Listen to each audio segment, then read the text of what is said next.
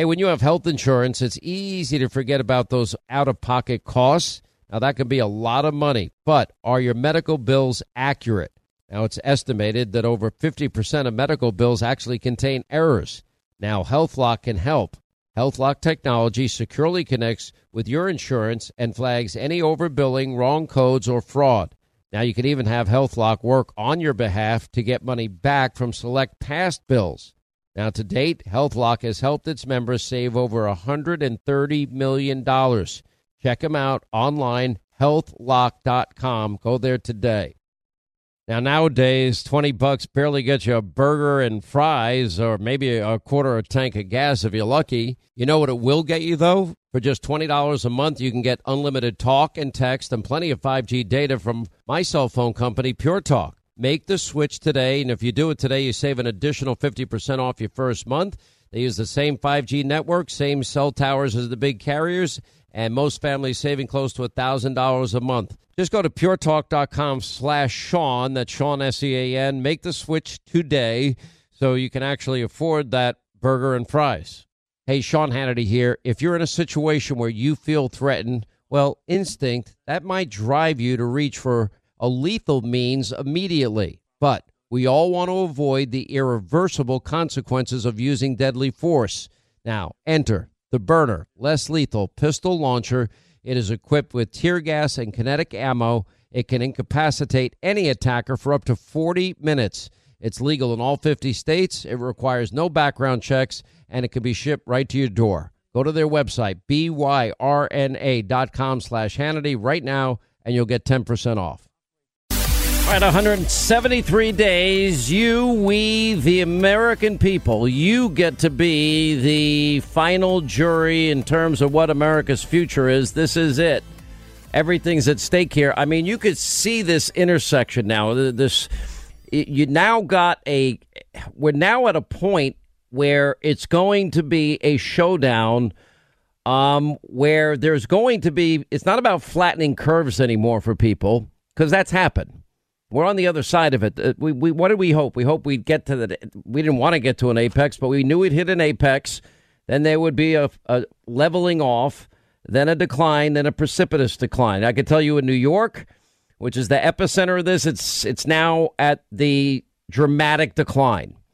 We also can learn lessons here, a lot of them. If people would just pay attention, I'll tell you the lessons I think I learned, and we'll let everybody else decide on their own, because you have diametrically opposed models that were used, some that failed spectacularly, New York, New Jersey, Pennsylvania, and other places, and places that did it right. We learned that workers can continue to manufacture all of the medical equipment that, frankly, without them working, had they shut down across the country manufacturing the medical equipment, New York healthcare workers would not be able to go to work and save lives every day.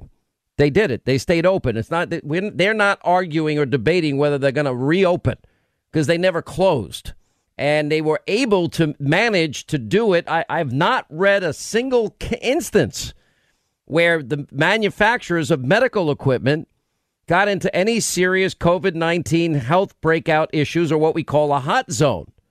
Now, we did have it in 3 states in terms of meat packing: South Dakota, Iowa, Washington State. All 3 states, from what I can see after I last interviewed, Joni Ernst of Iowa and Kristi Noem of South Dakota, that they were able to contain them and get people on the other side of it, because we've learned so much. I will say it, what can we learn that Florida did that all these other states didn't do, that protected the most vulnerable in the elderly population? We better learn, because it's like 10-1 New York deaths, nursing home deaths versus Florida. And this is where we are now.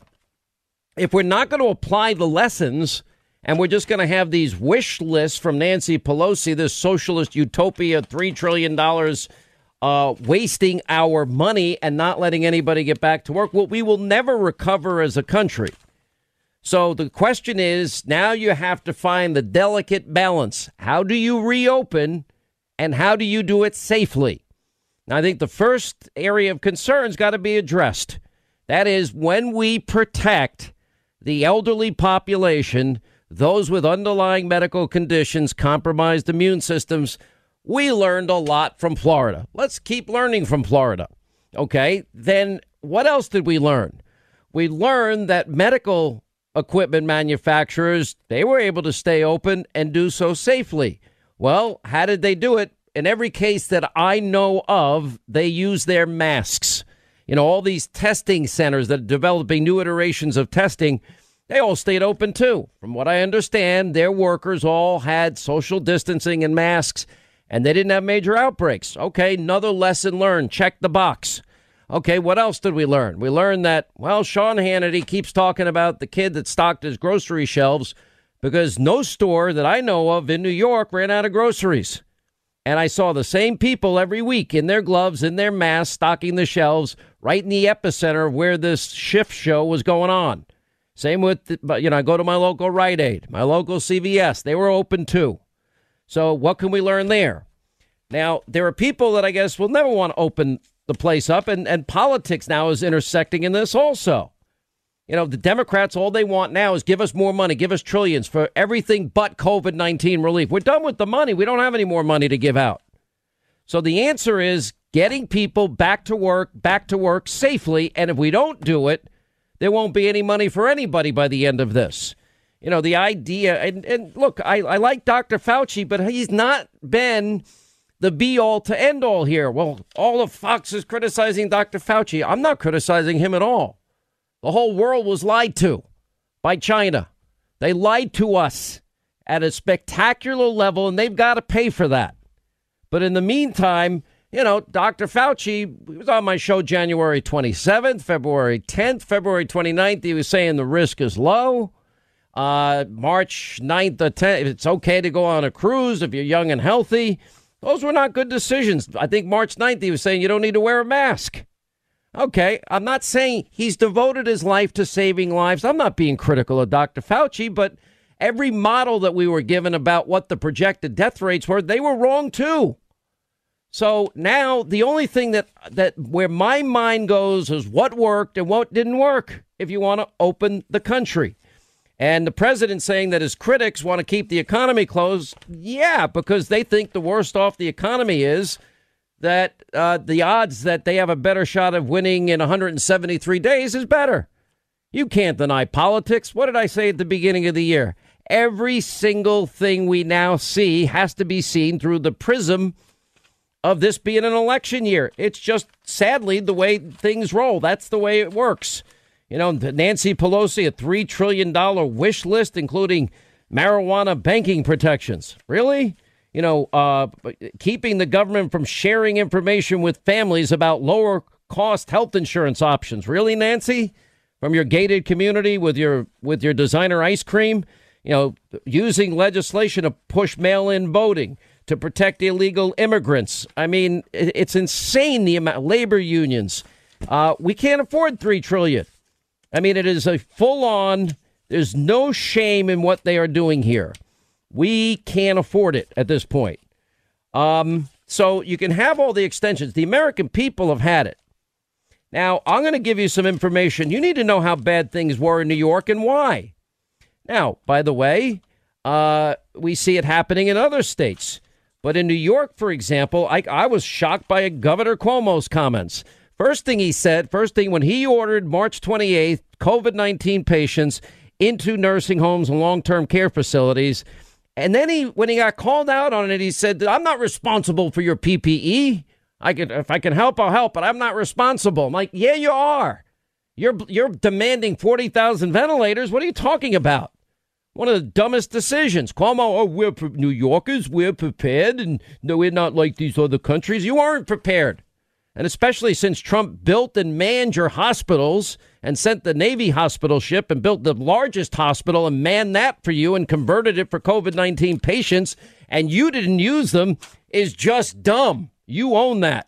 And by the way, finally, now the media in New York is actually asking a couple of real questions about it. And Cuomo's actual answer is, well, as a society, you can't save everyone. You're going to lose people. That's life. Imagine if Donald Trump said that. We did everything we could. No, you didn't. You should have put them in the hospitals that Trump built and manned for you and converted for COVID-19.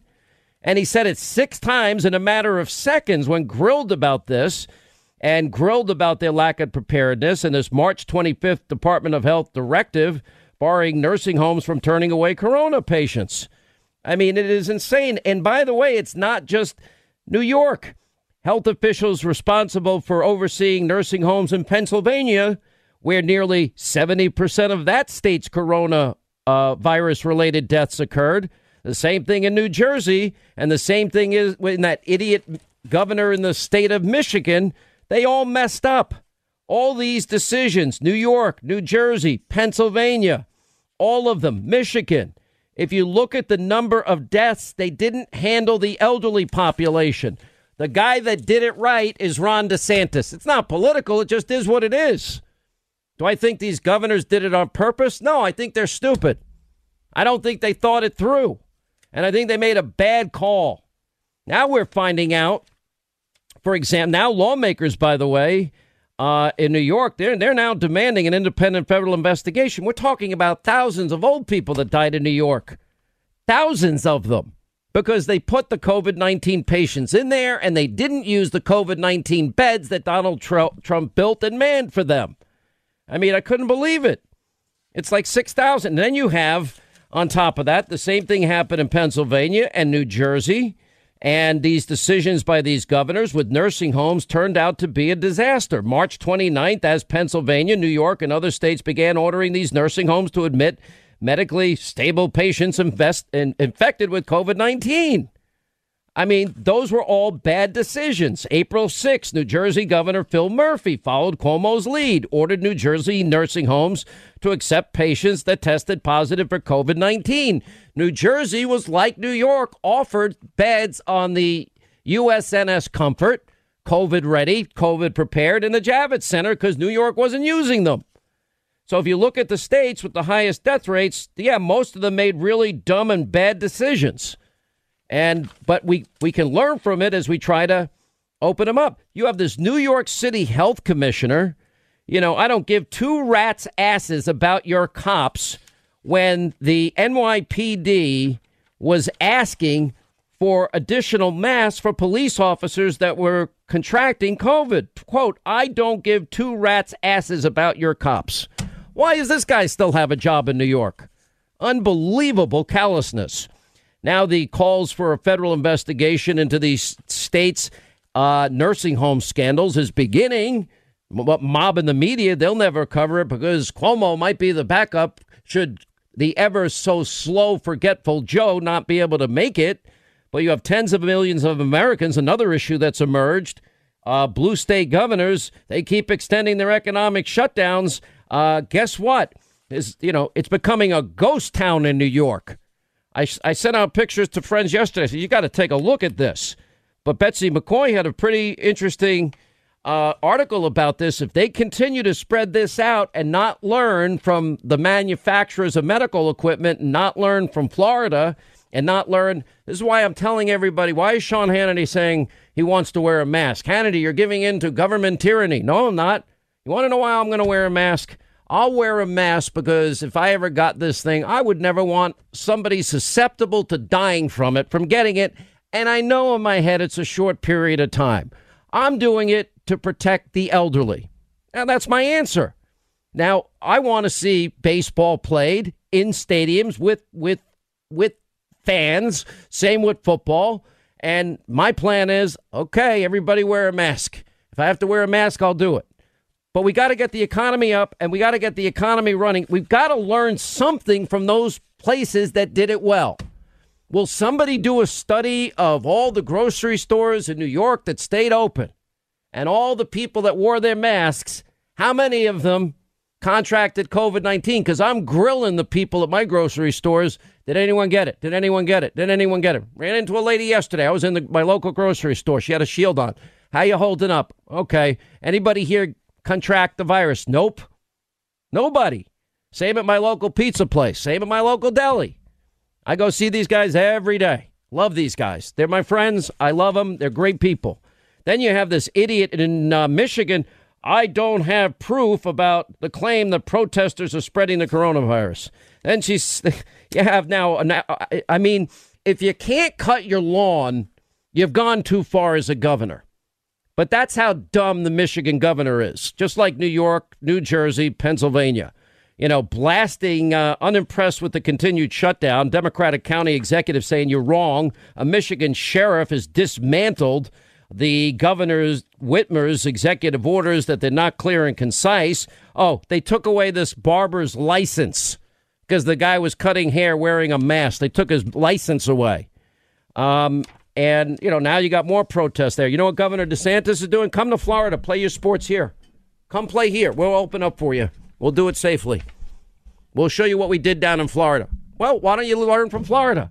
What the hell are we doing up here in New York anyway, Linda? What are we doing here? This is just dumb. I mean, listen, they're robbing me blind, and it's run by a bunch of idiots. It's unbelievable. Yeah, I mean, I'm no fan. I've got to get the hell out of here. You know what? Imus, Stern, Rush, they all left. And I'm the only idiot that remains standing here. I'm dumb. Hello, acclaimed comics writer and notorious Scott Summers hater, Rosie Knight. Well, hello, Emmy-winning podcaster and totally unbiased Targaryen royal supporter, Jason Concepcion. Rosie, somehow the X-Ray Vision podcast has returned. It feels so good. It does. And like always, we'll be here every week covering the wide world of TV, movies, comics, and geek culture. That's right. We'll be talking about Batman, heroes of that stature, and of course, we'll be inviting our friends in the industry to come geek out with us and share stories. We'll hear from TV writers, from actors, comics creators, pop culture critics, and more. Nothing is off the table because geek culture is pop culture, and we can't wait to share our love of it all with you every single week. Listen to X-Ray Vision on the iHeartRadio app, Apple Podcasts, or wherever you get your podcasts. I'm Jack Armstrong. He's Joe Getty. We're the Armstrong and Getty Show. We cover the stories the mainstream media ignores. Stories that are important to your life and important to the world. The election, of course. The many trials of Donald Trump. Couple of wars. Gender-bending madness. Why are kids looking at so much social media? And we bring you the stories the mainstream media is on, but we do it without the left-wing media spin. Listen to Armstrong and Getty on demand on America's #1 podcast network, iHeart. Open your free iHeart app and search The Armstrong and Getty Show to start listening. More Than a Movie is back with Season 2 of the award-winning film podcast, and this time with a lot more movies. I'm your host, Alex Fumero, and each week I'm going to talk to the people behind some of my favorite movies. From The Godfather, Andy Garcia. He has the smarts of Vito, the temper of Sonny, the warmth of Fredo, and the coldness of Michael. To the OG Spy Kid, Alexa Penavega. You had Carla Gugino, who's the coolest mom ever. You had Antonio, who's handsome, amazing, charismatic. And then Carvin and Junie. I felt like a lot of other kids felt like this could be me. To the legend behind La Bamba, Lou Diamond Phillips. When I walked in, I didn't think I had a shot at Richie because John Stamos' picture was already up on the wall. Every episode will feature interviews with the biggest actors, directors, writers, and producers behind your favorite films and tap into the history of Latinos in film. Listen to More Than a Movie as part of the My Cultura podcast network, available on the iHeartRadio app, Apple Podcasts, or wherever you get your podcasts.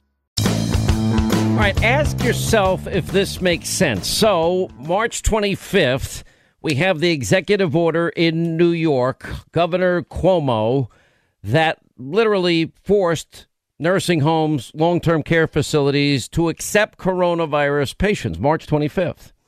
March 29th, Pennsylvania follows. Then we get to April 6th, the same thing in New Jersey. Then now let's look at, and then the dopey Michigan governor as well. Now, let's look at those that made those decisions. New York, 27,000 plus deaths of COVID-19. New Jersey, 9,700 and some odd deaths. You go to the next state, Massachusetts, 5,315. Then you got Michigan, 4,714. And Pennsylvania, 3,943. Now, compare that to Texas, 1,158. Florida, with the highest density, highest percentage of elderly population, 1,827. What did they do right? They didn't protect the old people. There's your answer.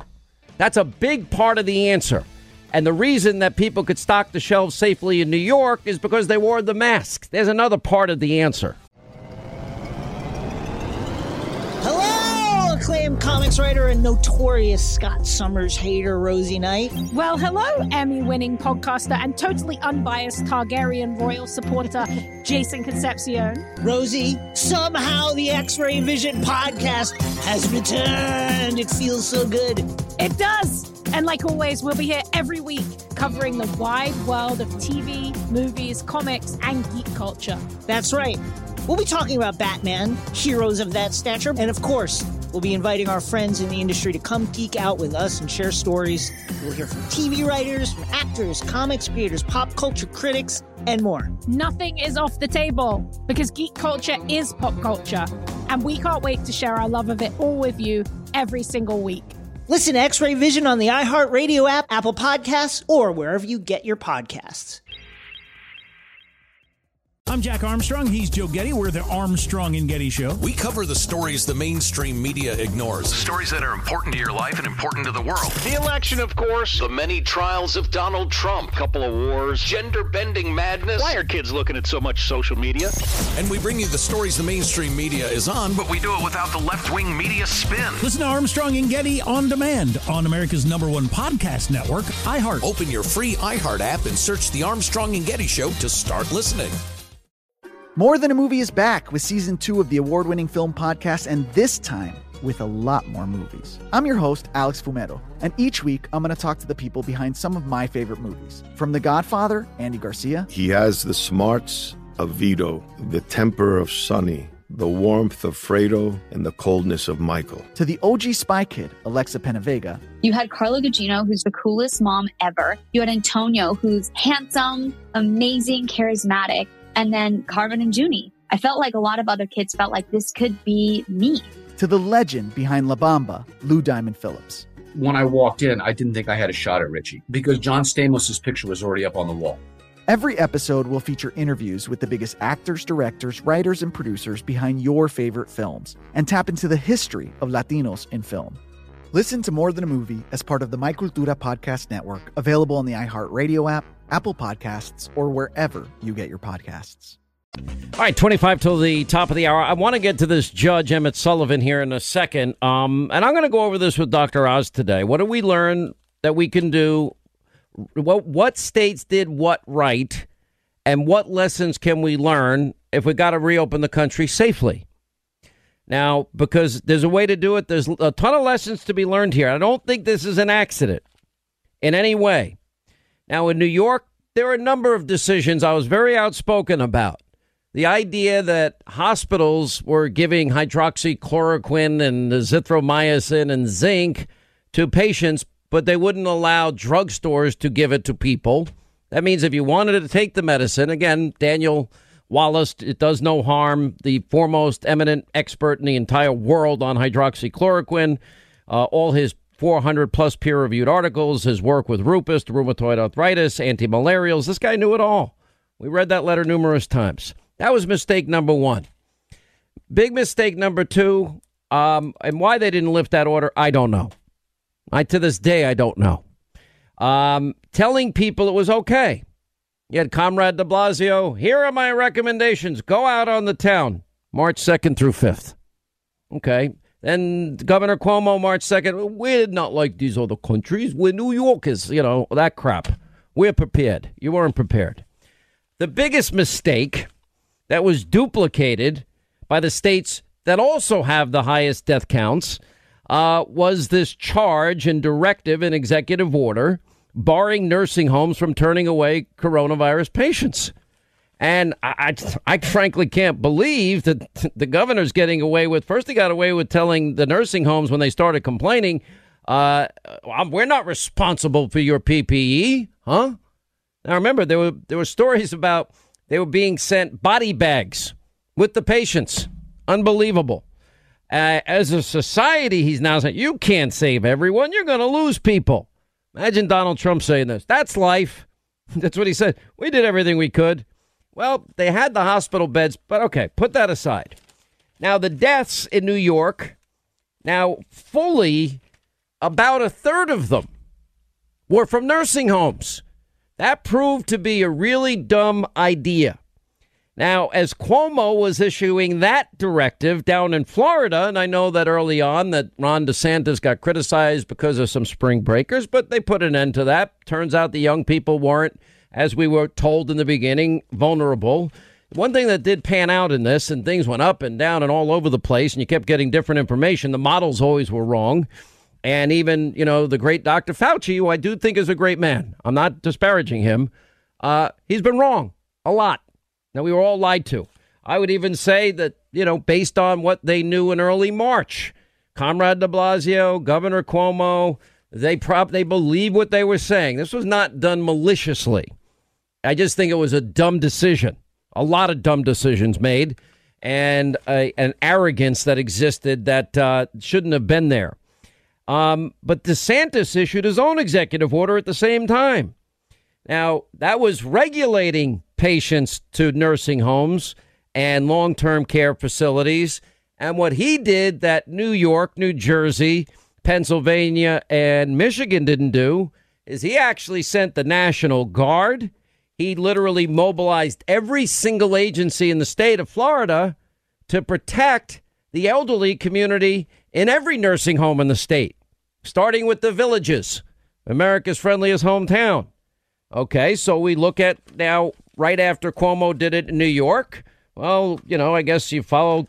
He did it on the 25th, where they forced facilities to accept coronavirus patients, these elderly care facilities. Then the Pennsylvania governor did the same darn thing March 9th. Okay, their death rate's horrible, too. And then, not to be outdone, the New Jersey governor, Phil Murphy, on April 6th, he follows up and orders New Jersey nursing homes to accept patients who tested positive. Okay, is this to cast blame? If I was a Democrat, I'd say they have blood on their hands because everybody's saying that about Donald Trump. I don't think they did it maliciously. I just think they're dumb.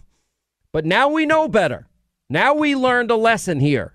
We learned that Florida did it right. If you protect the elderly population and you really hone in and protect them big time, then you're going to save lives, which should be everybody's goal.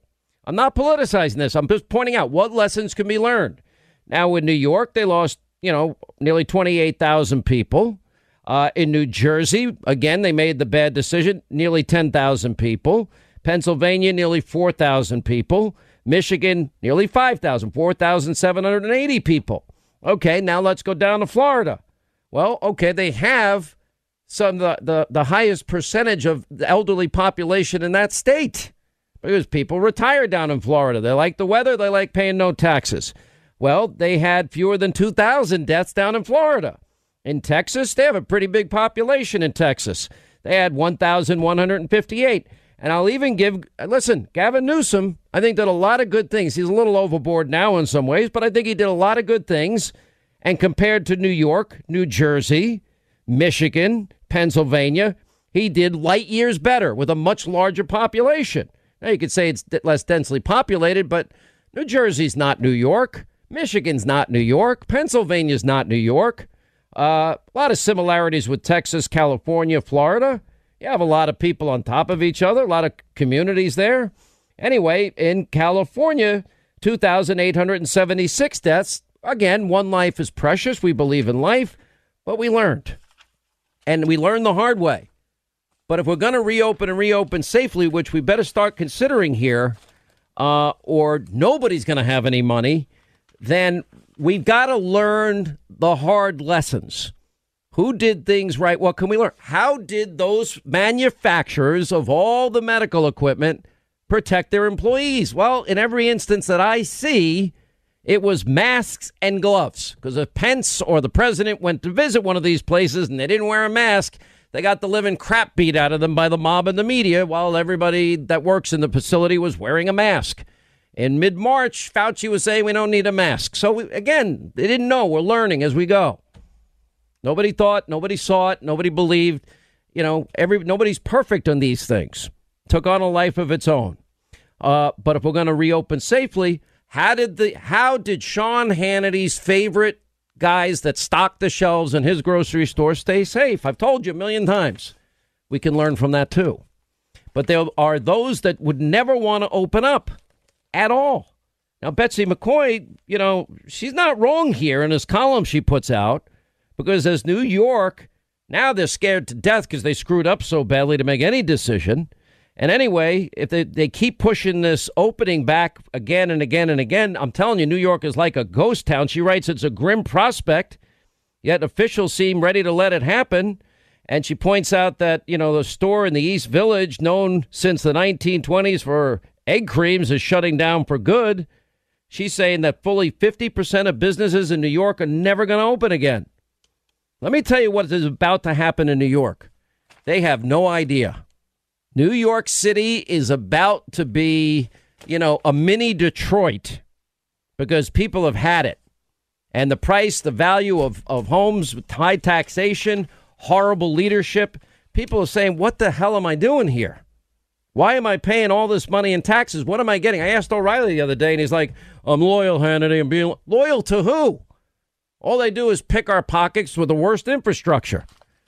I'm making a prediction. How do these stores ever open up again? There's not enough money in the Treasury to pay for all these stores to open up again.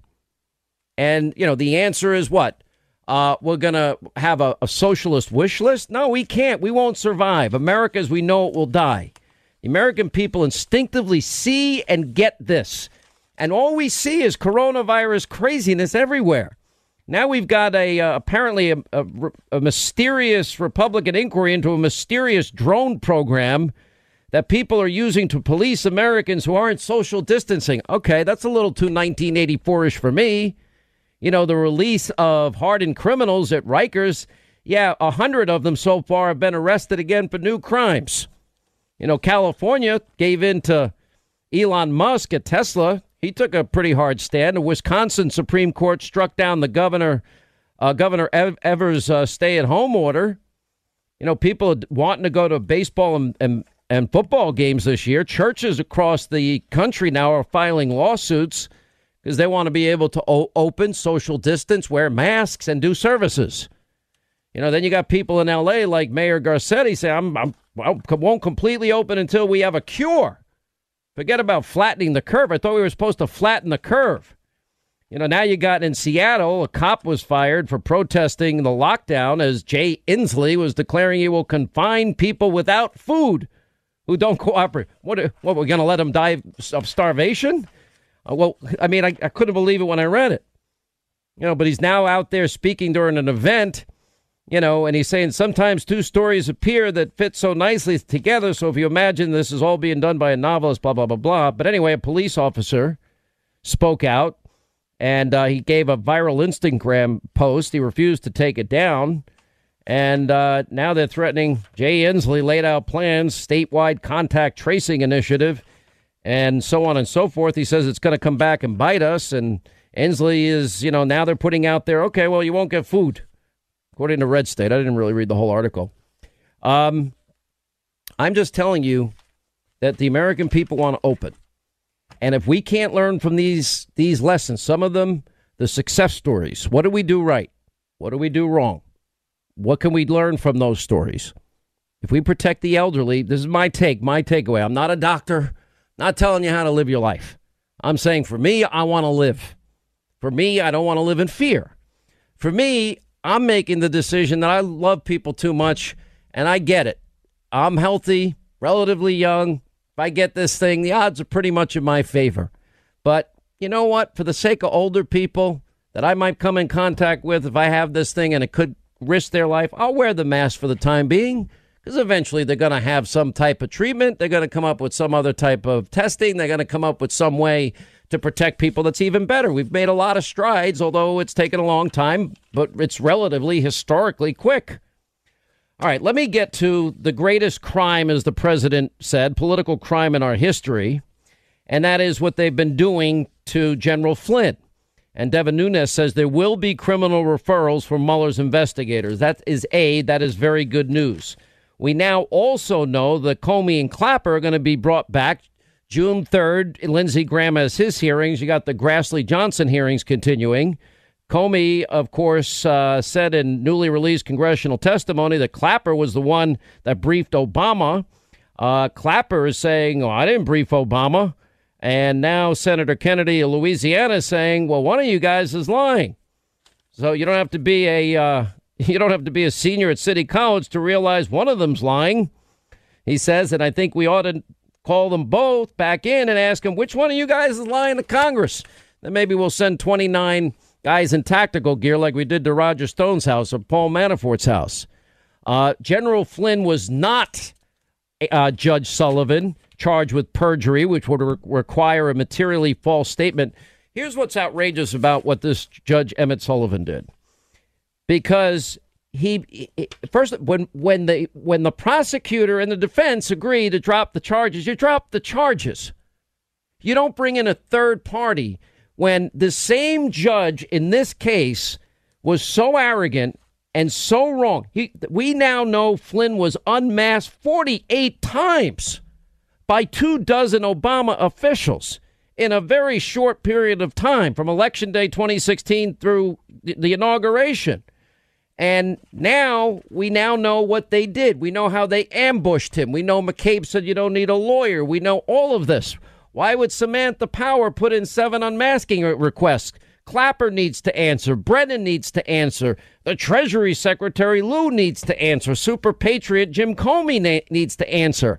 And of all days, January 5th, Dennis McDonough, Obama's chief of staff, why did he submit an unmasking request? The same day of that infamous meeting where Sally Yates was shocked to learn that Obama knew everything in the phone call with Kislyak and General Flynn.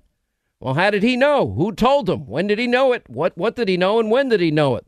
And then Biden caught red-handed. He put in a request to unmask Flynn. I can't believe it. So now that we know that they sandbagged him, ambushed him, ruined 3.5 to 4 years of his life, made this guy bankrupt, and then threatened to put his own son in jail, even though they didn't think he was lying, what part of this does this judge not understand? Because Sullivan needs to understand what they did here.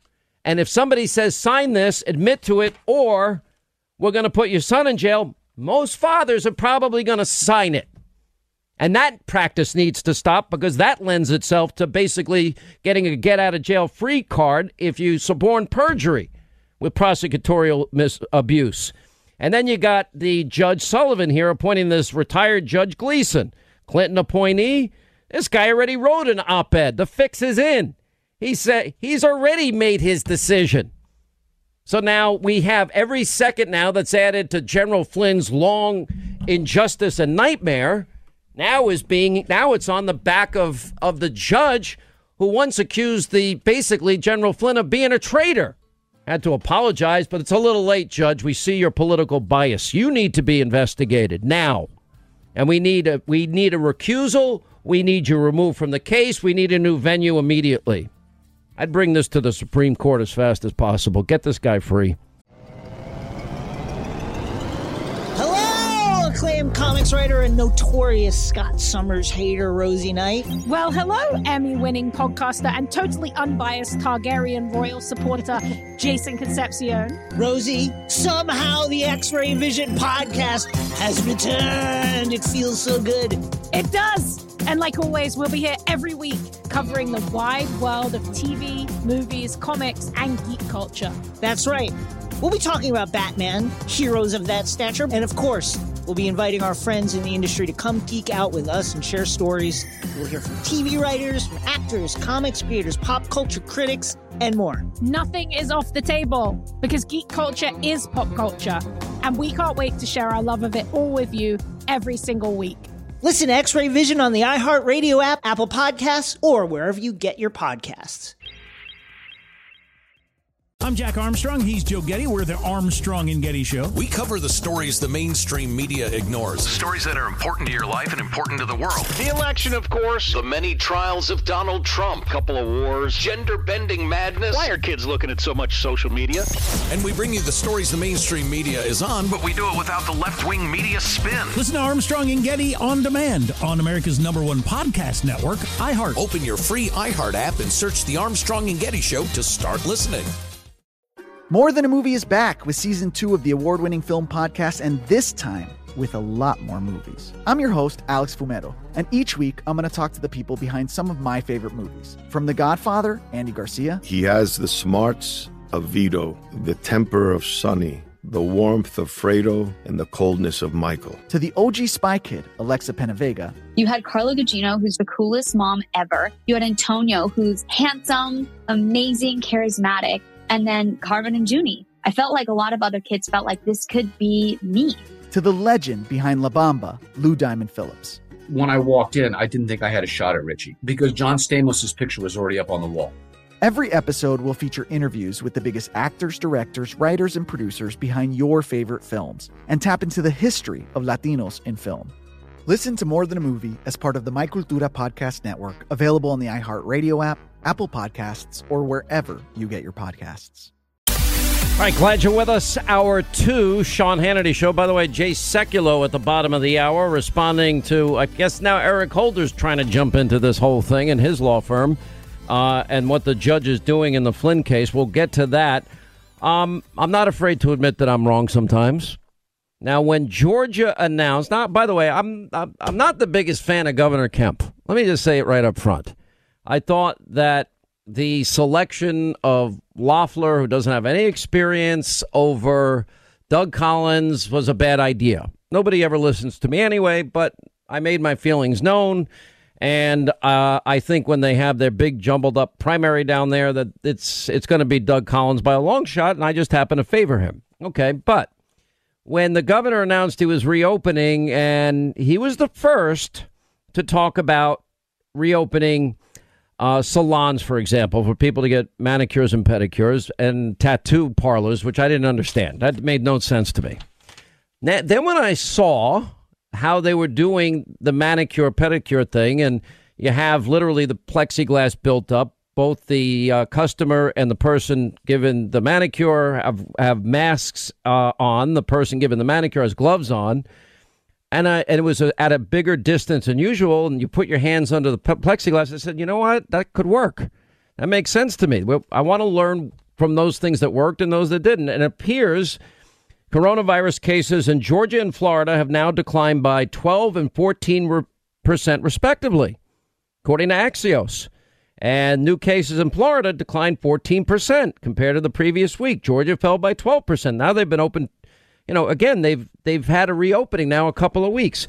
Why I was nervous about Georgia was if they got it wrong, they would have bludgeoned Kemp and bludgeoned any attempts to reopen anything.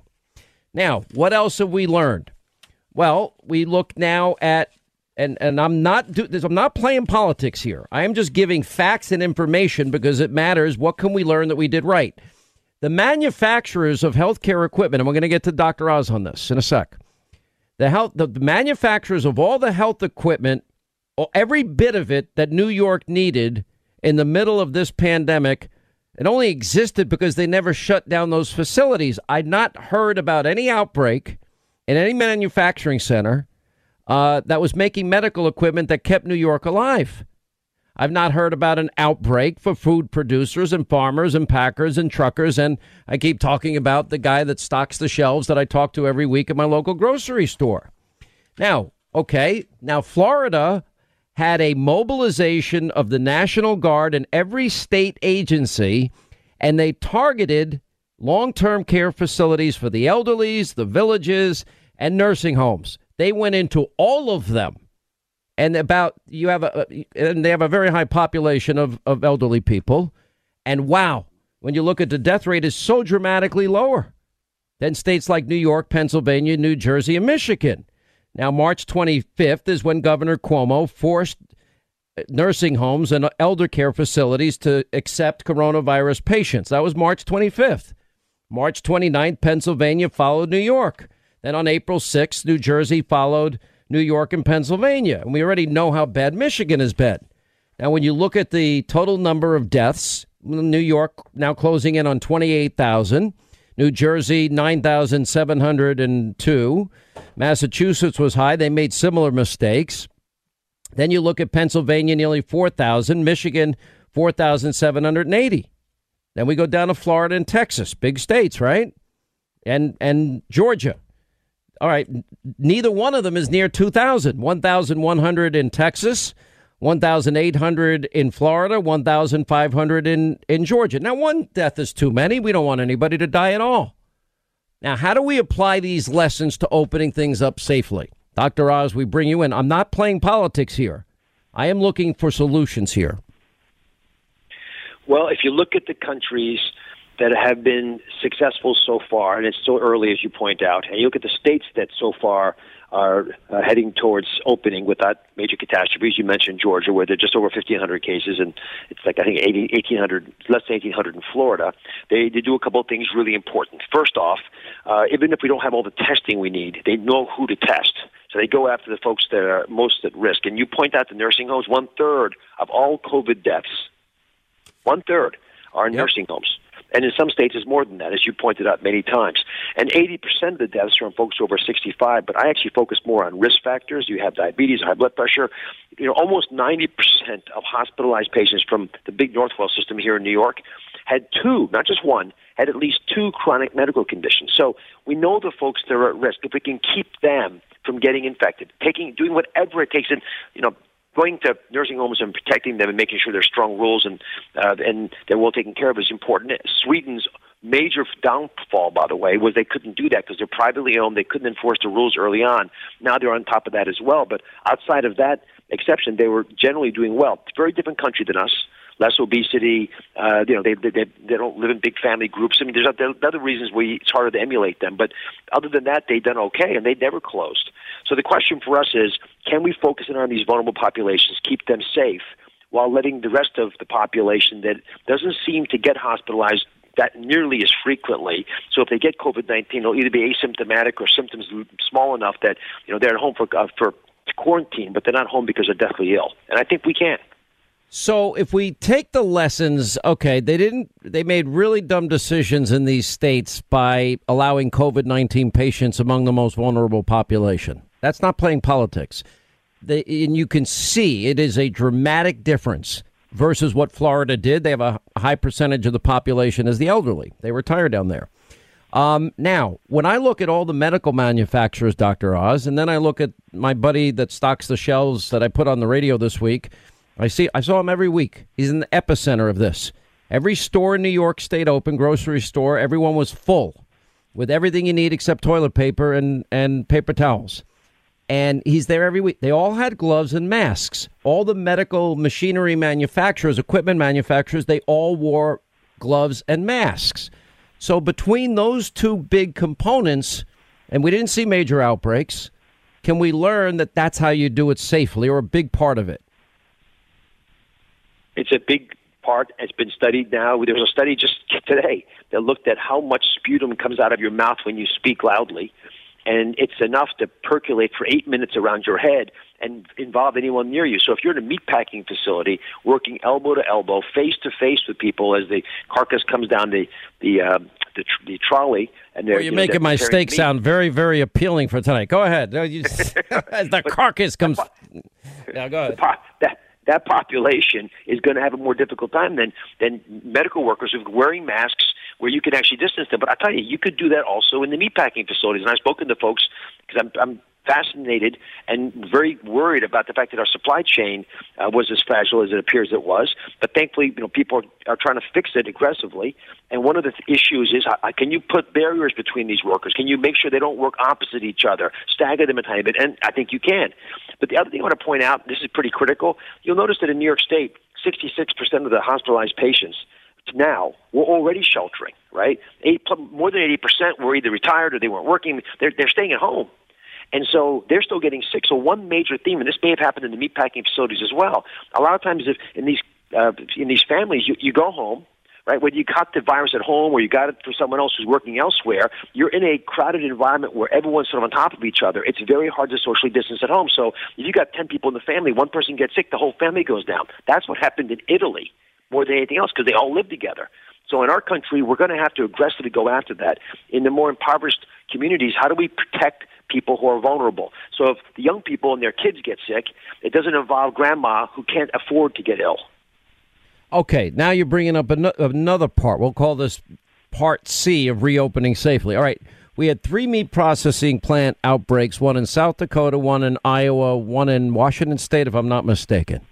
In all 3 cases, we jumped on it. We consider that a hot spot, and they were able to, as I understand it, successfully stop the spread of the virus and reopen at least 2 of the states that I know of. All right. Now, the shelter-in-place issue is fascinating to me because what you're saying there is when people live on top of each other, when young people are out and about and maybe not socially distancing or wearing masks, they bring it home to grandma, grandpa, or elderly parents, and that's how they're getting sick. That would tell me that if we love our parents and grandparents and we're younger and healthier, that the reason you're going to, again, this is temporary, wear a mask is to protect them when you do go home. Without question, it is the most loving thing you can do. You know, all my nurses, last week we were out giving nurses meals just because it was National Nurses Week, just trying to say thank you.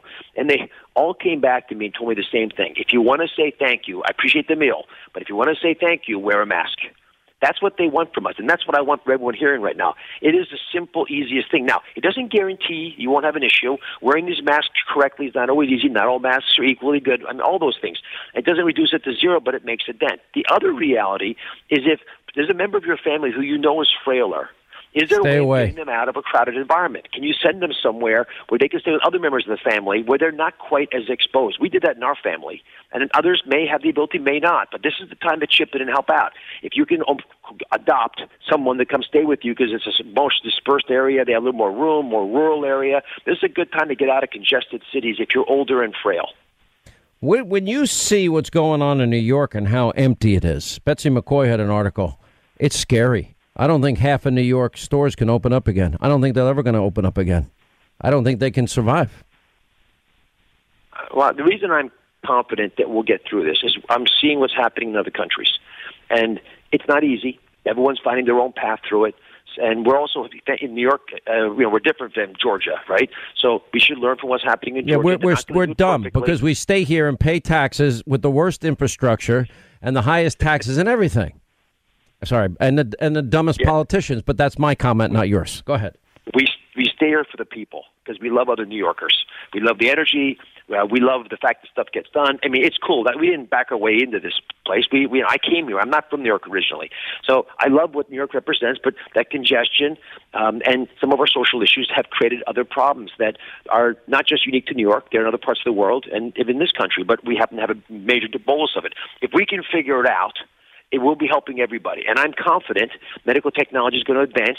I still believe that by early 2021, despite all the conversations over the last 24 hours, we're going to have some vaccines that can be given perhaps to the most urgently in need, nursing home folks, older folks, who, as long as we're sure it's safe. And I think we'll open our stores because I think we're going to find that the virus doesn't hurt younger Americans as much. And so eventually we'll get to a place where people feel safe again. It's going to take us a while. It'll happen. But in the meantime, we don't want to throw away all that wonderful progress we've made shutting down an infection that was ravaging us. So if we target and protect the elderly, really hone in on all these nursing care facilities, elder care facilities, really target it, make sure that they're safe, they're not taking in COVID-19 patients, for example. And if younger people are willing to continue to social distance, wear masks, like the medical manufacturers and the farmers and packers, truckers, and the guys that stock the shelves, even in the epicenter of this, that wore them and stayed safe, then they won't go home with the virus and impact older people in their lives. How far along are we towards a reopening then? Well, what percent, if you could put a number on it? I mean, I think that by July, it's data, not dates that matter, but since you're asking me my personal opinion, I think by July we'll start to open New York, and hopefully with successful results following the guidelines. Not, northern New York State's opening now, but the city itself will start to open. And I'm also hopeful that we're going to be able to be smarter and smarter about the tactics we do take. And I just did a show today with these wonderful public health officials. These guys are the ones that go out there and do the screening. You're going to be called by someone if you're listening right now. If someone tests positive, you're going to get a phone call from your local Department of Health. They're going to introduce themselves. They're going to say, anonymously, we have someone who thinks they were in contact with you. We want you to take the following precautions. Please do these things. So please don't get close to someone who's vulnerable and ill. And that as long as they maintain medical privacy. I mean, I could see these guys abusing all this privacy. This is the most important. It would kill this effort if they weren't keeping it private. They're not going to ask you any of your data. They're just going to help you understand what the potential risks are and help you find better ways to take care of yourself if you need it. But there's going to be, if you're out of jobs right now, these are online courses, and it's a great job to have, and you'll be doing a great service for the country. And we're going to be hiring hundreds of thousands of people to do that, at least for the next year, to get us through this. All right, Dr. Oz, always the best. Medical A-Team. Appreciate all your help as always. Looking for solutions. Hello, acclaimed comics writer and notorious Scott Summers hater, Rosie Knight. Well, hello, Emmy-winning podcaster and totally unbiased Targaryen royal supporter, Jason Concepcion. Rosie, somehow the X-Ray Vision podcast has returned. It feels so good.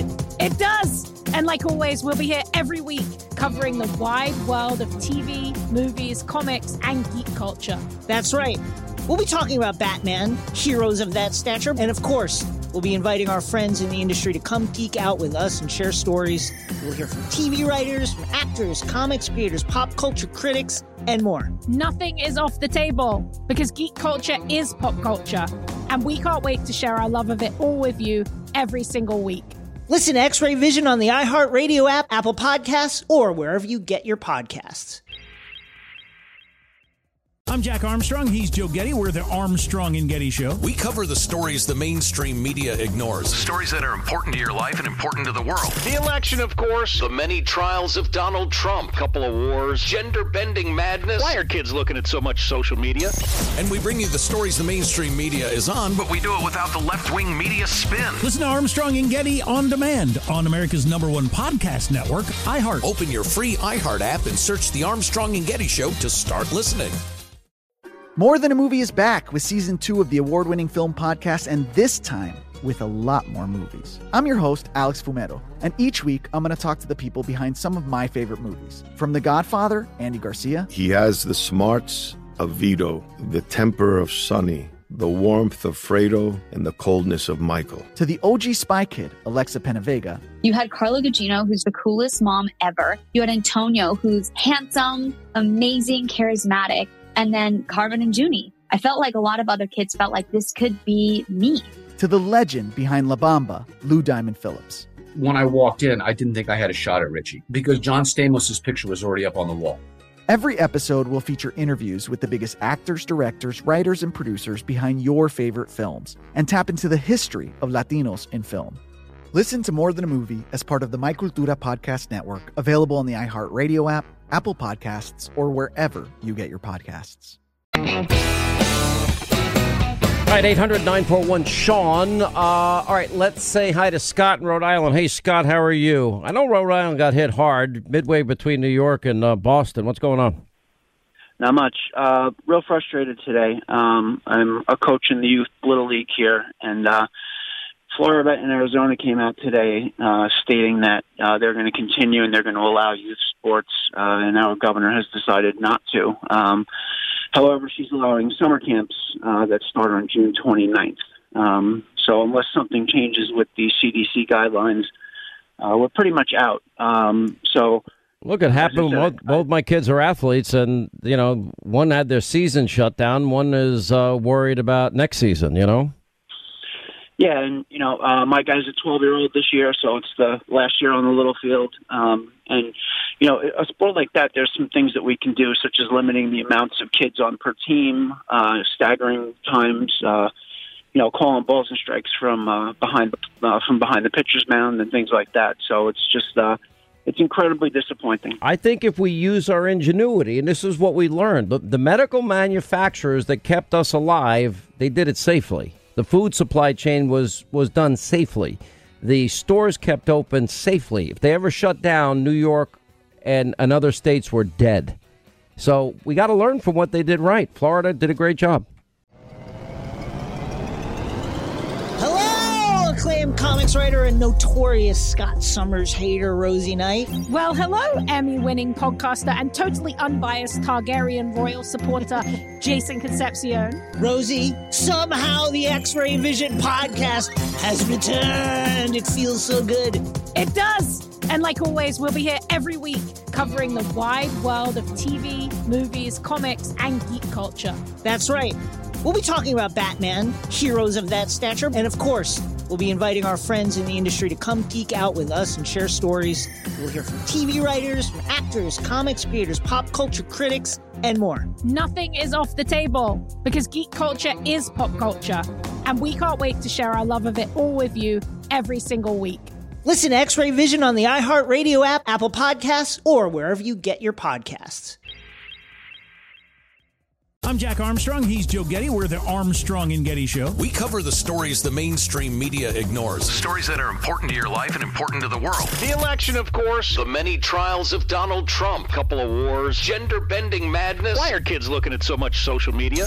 And we bring you the stories the mainstream media is on, but we do it without the left-wing media spin. Listen to Armstrong and Getty on demand on America's #1 podcast network, iHeart. Open your free iHeart app and search The Armstrong and Getty Show to start listening. More Than a Movie is back with season 2 of the award-winning film podcast, and this time with a lot more movies. I'm your host, Alex Fumero, and each week I'm going to talk to the people behind some of my favorite movies. From The Godfather, Andy Garcia. He has the smarts of Vito, the temper of Sonny, the warmth of Fredo, and the coldness of Michael. To the OG Spy Kid, Alexa Penavega. You had Carla Gugino, who's the coolest mom ever. You had Antonio, who's handsome, amazing, charismatic. And then Carvin and Junie. I felt like a lot of other kids felt like this could be me. To the legend behind La Bamba, Lou Diamond Phillips. When I walked in, I didn't think I had a shot at Richie because John Stamos' picture was already up on the wall. Every episode will feature interviews with the biggest actors, directors, writers, and producers behind your favorite films and tap into the history of Latinos in film. Listen to More Than a Movie as part of the My Cultura podcast network, available on the iHeartRadio app, Apple Podcasts, or wherever you get your podcasts. I wanted to ask you a follow-up question I didn't get to ask during the ceremony about the Russia probe right now. Why did you decide to unmask so many individuals in 2016? Was it false? I wanted you to clear the record. Why is it false? Excuse me, I'm trying to talk to I'm just asking why it was completely false. Some Republicans have called on investigators to probe whether or not the Obama administration top officials inappropriately unmasked members of the Trump team. Is that a serious question that you're pursuing now, or is it, as some have suggested, a political sideshow? It really is a sideshow. There are always questions you can ask about any of the procedures that are used by the intelligence community, but we see no evidence of any malicious unmasking. There was no evidence of any malice, no backdoor surveillance. So then they moved on to yet another theory, and that is, well, names were improperly or politically unmasked. There's been no evidence of any politics involved in unmasking. And so it's not... That's not my question. My question was, we're getting ready to maybe reauthorize 702. I don't think we ought to reauthorize it until we find out from the intelligence community where there are no indictments that have been issued against the intelligence community based upon the statements that you have made, to see whether or not they're violating the law, and they refuse to give this committee the information about how many people have been caught up in that. And it's been stonewalled by the intelligence community saying, well, we just can't do it. Why can't the intelligence community get some geek over at Best Buy and have them come in and answer that question with a few little taps into the big computer system? We just want the number. The time of the gentleman has expired. The witness may answer the question. As I explained, Congressman, I've heard Director Coates explain this, and he's better positioned than I. So we don't know. Still don't know. The second term of Obama, especially in 2016, nearly a 300% increase in unmasking. We started covering this in March of 2017. More vindication. The mob, they were on to their conspiracy theories. Now we know that between Election Day and the inauguration of Donald Trump, we know Obama administration officials unmasked General Flynn 48 times, nearly 24 Obama officials. And now we know the people that were involved. Why would a UN ambassador like Samantha Powers submit 7 unmasking requests? You know, I've been asking, what is Clapper's role? Well, he had 3 of them. John Brennan, 2 of them. Why would the Secretary of the Treasury under Obama unmask anybody? Well, he unmasked Flynn. Another 2. Super Patriot Jim Comey. He unmasked Flynn. Dennis McDonough on that infamous day, January 5th, the day that Sally H. said she was shocked after a meeting with all of these key players that Obama told him and Jim Comey he knew everything about every detail of the phone calls with General Flynn. Who told him? What did he know? When did he know it? We also know quid pro quo Joe. He was present at the meeting, and Joe Biden himself directly submitted a request to unmask General Flynn. Now, the day before yesterday, he said he knew nothing about any investigation into Flynn. He was lying. So what did you know about those moves to investigate Michael Flynn, and was there anything improper done? I know nothing about those moves to investigate Michael Flynn. I do want to press that. You say you didn't know anything about it, but you were reported to be at a January 5th, 2017 meeting where you and the president were briefed on the FBI's plan to question Michael Flynn over those conversations he had with the Russian ambassador Kislyak.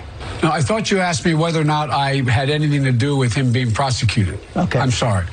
I was aware that they asked for an investigation, but that's all I know about it. That's all I know. Well, you called for it. You unmasked him.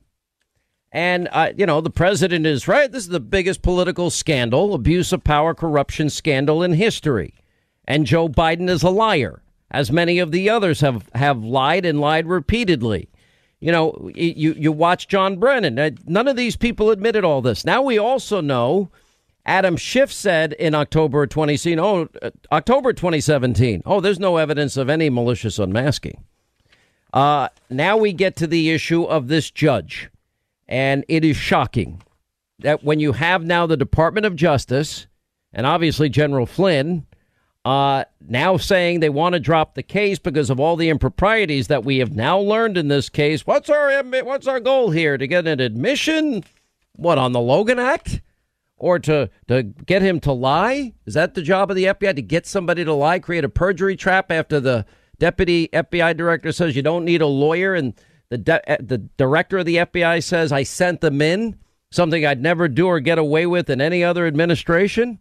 Taking advantage of the chaos on day 4 of the Trump administration. Now now we have the DOJ's request to drop all charges. And now you have Judge Emmett Sullivan, who has shown nothing but rampant bias in this case, once insinuating in the courtroom that General Flynn is guilty of treason, accused a 33-year veteran general of betraying his country. That in itself is an unforgivable comment. Well, now we see that he has decided to enlist the help of a Clinton appointee who, by the way, himself has already weighed in on the case against the attorney general.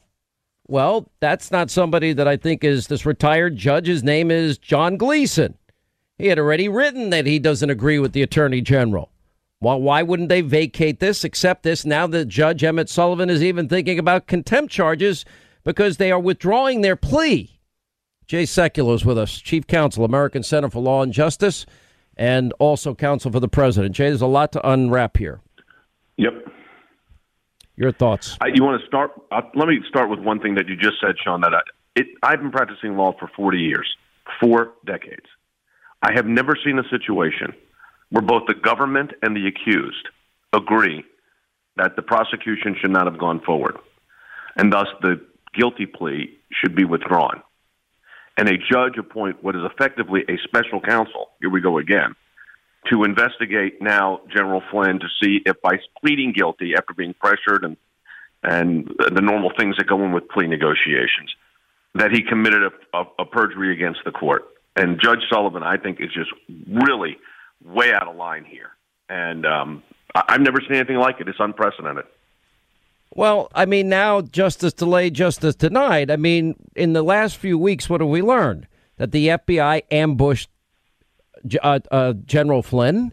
You know, when a Deputy FBI Director McCabe says you don't need a lawyer, when he did, when you got the FBI Director admitting that, in fact, he sent his guys in and did something he'd never do under normal circumstances, that sounds like a setup. They didn't think he was lying, Jay.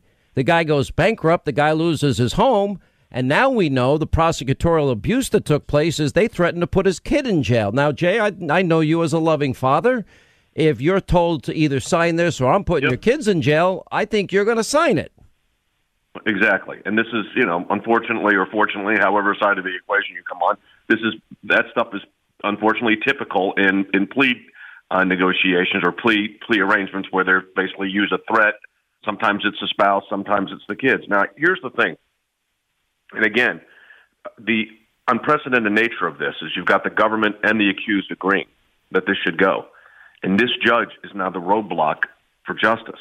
And he says he has this inherent authority to appoint a judge who's already opined on the situation, who's a retired judge, and he's already opined on the situation and called into question Attorney General Barr's motives. It just is beyond the pale of judicial responsibility and completely flaunts the Constitution of the United States. I'm never speechless, but if I ever was going to be, this gets pretty close to it.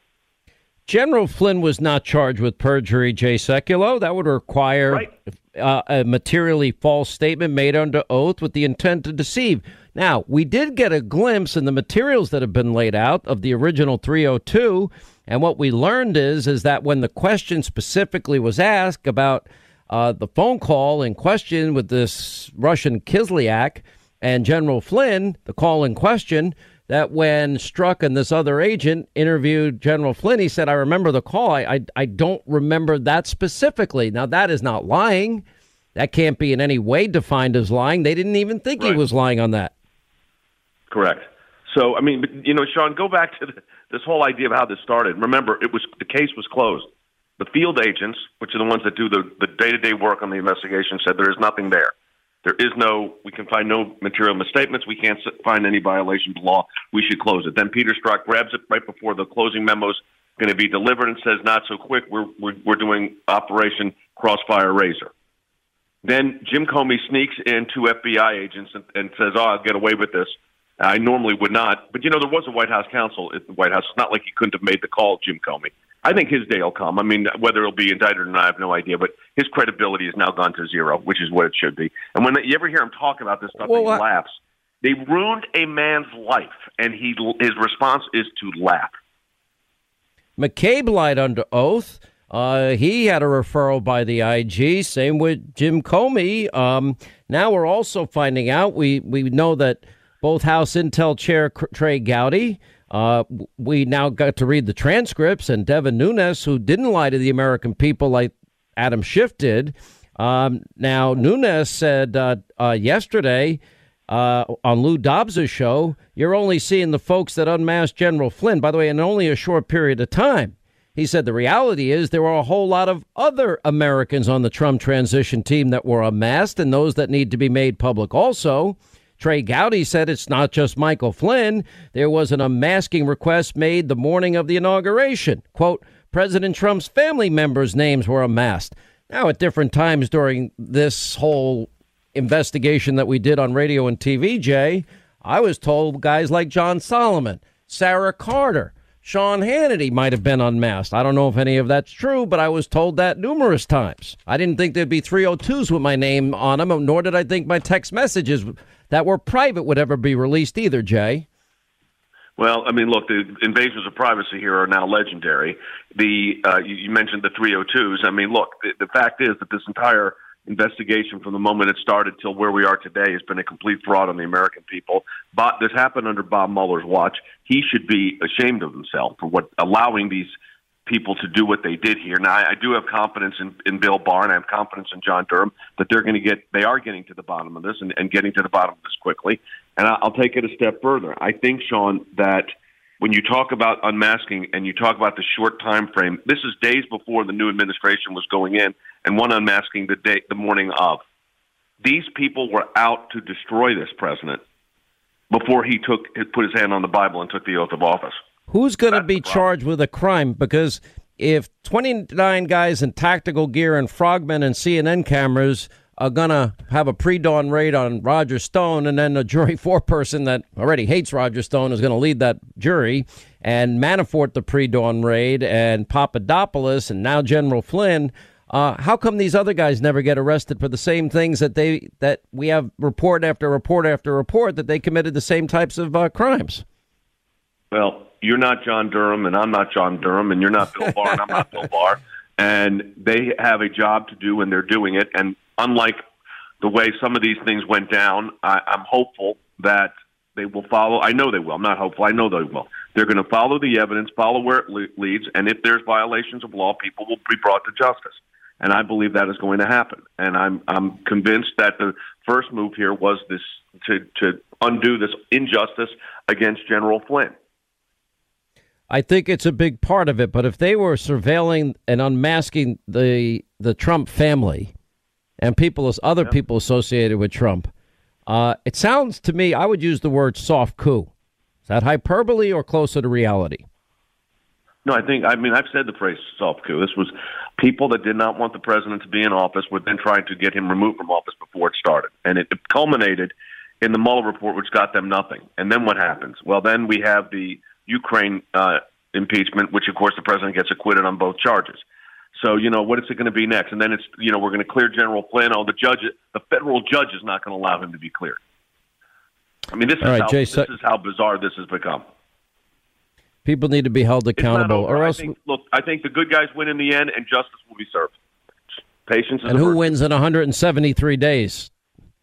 I hope the American people have a full picture. I think that the president has. This is my view, Sean. I'm not a political, expert on to any stretch of the imagination, but there's a lot of explaining that would have to be done by Joe Biden, both on a policy perspective and also what was he doing unmasking Flynn? Why was Samantha Powers unmasking Flynn too, by the way? The UN ambassador. Great questions. All right, Jay Sekulow, thank you. Stay right here for our final news roundup and information overload. Sean, I am very confident that the Chinese Communist Party will pay a price for what they did here. Certainly from the United States. I don't know exactly what form that'll take. Our focus today isn't on that. It's on making sure we keep Americans safe, take down the health risk, keep people healthy as we can, and get this economy going back. But I'm very confident. I talk to business people all around the country. I talk to ordinary citizens, people who have put their lives at risk over the last weeks. They know that this is a result of this virus that originated in Wuhan, China, and they know that the Chinese government didn't do the things it needed to do. There will be a cost associated with that. We need to focus on the here and now, and there'll be a time to make sure that we get this right, to make sure that we're not dependent on China for our pharmaceutical goods and all the things that we've seen that we just didn't have right, and that President Trump had identified early on as things we needed to fix in the relationship between the United States and Los Angeles just said they may actually extend the shutdown throughout the summer. I think Elon Musk is fighting back, obviously. He's doing the right thing. I'm all for him. Los Angeles, I think they're doing that for political reasons. Look, the less successful we are in opening, the better they are probably, maybe, for an election. But I'm letting people know, in many cases, they're doing it just for political purposes. So you think that they would rather see a recession, a terrible economy, joblessness, than have you get another term? They would rather see our country fail. They would rather see our country fail, and you know what that means, because part of failure is death. They would rather see that than have me get elected. I've driven them crazy. I don't know what it is. There's truth. Donald Trump lives in their minds. News Roundup, Information Overload Hour, 800-941-SEAN. You want to be a part of the program. When you look at now, from the minute Donald Trump comes down the escalator with Melania Trump, and you look at the rage, the hate, the never-ending Trump psychotic derangement syndrome, it's real. I mean, you just think about the breathtaking hypocrisy. You have 99% state-run media mob, ABC, NBC, CBS, fake news, CNN, conspiracy TV, Area 51, Roswell, Rachel Maddow, MSDNC, they're all state-run television. They're all propaganda networks. It's every second, minute, hour of every day. You got the New York Toilet Paper Times. You got the Washington Post. They hate Donald Trump. There's nothing Donald Trump will ever get credit for. He sets the best economy up, record low unemployment for every demographic in the country, kept every promise he made as president. He is in the middle of impeachment, but yet he is putting in place a travel ban. And then he's following it up with a quarantine. Then he's following it up with subsequent travel bans. Then he bails out New York in a massive way, and they're too stupid to even use all of his help. The beds at the Javits Center, COVID converted, personnel included. Same with the hospital ship, Navy hospital ship, the Comfort. But think about this. They only care about Russia, but they ignore the Russian disinformation dossier of Hillary Clinton. They care about obstruction of justice, but not Hillary's emails. They don't care at all about the rule of law and due process, and the fact that an unverifiable dossier that they were warned not to use was used to get a warrant to deny an American his civil rights, civil liberties. They didn't care about that. They didn't care that Donald Trump, 4 investigations later, no Trump-Russia collusion, but Russian disinformation Hillary pays for. They never talk about it. They care about a quid pro quo, but not with Joe and zero experience Hunter. They're all I believers, but when somebody far more credible than the Kavanaugh accuser comes out, that has witnesses, corroboration, and a haunting call from her mother from 1993 on Larry King describing what happened, they ignore that too. They take on breathtaking hypocrisy.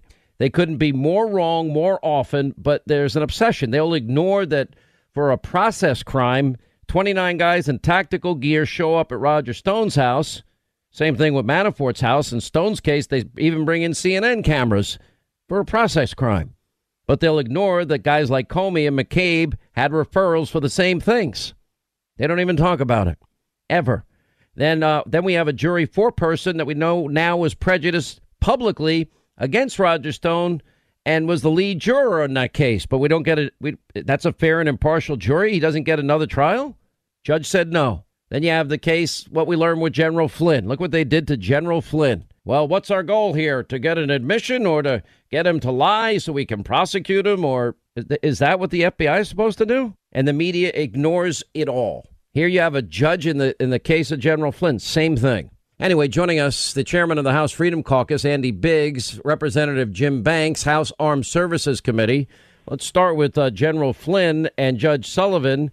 And more importantly, what we're learning about this Clinton appointee judge, which shocks my conscience and soul, the retired judge. You know, literally, John Gleeson had written a piece slamming the Justice Department already. So it's a foregone conclusion where the Emmett Sullivan appointed judge is going with this case. Why is this judge denying General Flynn when both sides want to drop the case after what we've learned? Why are they denying that, Andy Biggs? Well, it's obviously for political reasons, because in reality, Sean, there is no they wanted to get amicus curiae. You can't get amicus curiae. That's ridiculous. The Supreme Court actually just ruled recently you can't shape a case with use of amicus. He has abused his power. If he wants to prosecute the case, he should take off his robe. He should go back and see if he can get into the U.S. Attorney's Office. And even then, I wouldn't trust him to be there. And this, in my opinion, is all politically motivated. And actually, my staff is looking into remedies that Congress might have against some judge, a federal judge, who has abused his power and his oath of office. And your take, Congressman Banks? Well, I couldn't agree more with my friend Andy Biggs, Sean. General Flynn is a real American hero.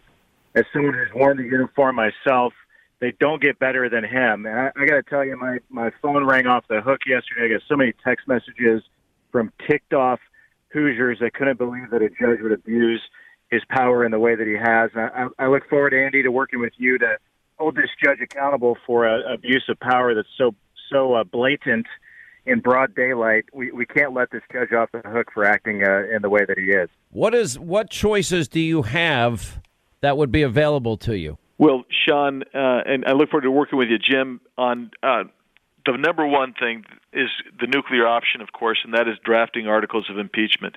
And that's what we're looking into very closely.